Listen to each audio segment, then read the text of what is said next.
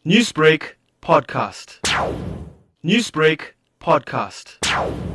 No, in fact, the police from Port Shepstone Tactical Response Team units were conducting an operation along Uppington Road and at Umthethweni. A male sex selling was selling dagga at a residential premises on King Road in Umthethweni. The members proceeded there and identified the premises where the premises were searched, and that's when the police seized a large quantity of dagga. Can you tell us at this stage what the street value of the dagga found was? It estimated street value of over 730,000, and eventually this 34-year-old man was placed under arrest. Was this an intelligence-driven operation or a tip-off from the public?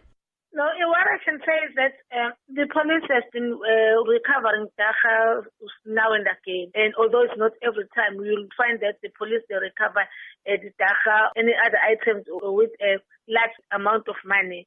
But then after they were doing their routine patrols, not that they were just working on an intelligence-driven operation, but they were just doing their patrol.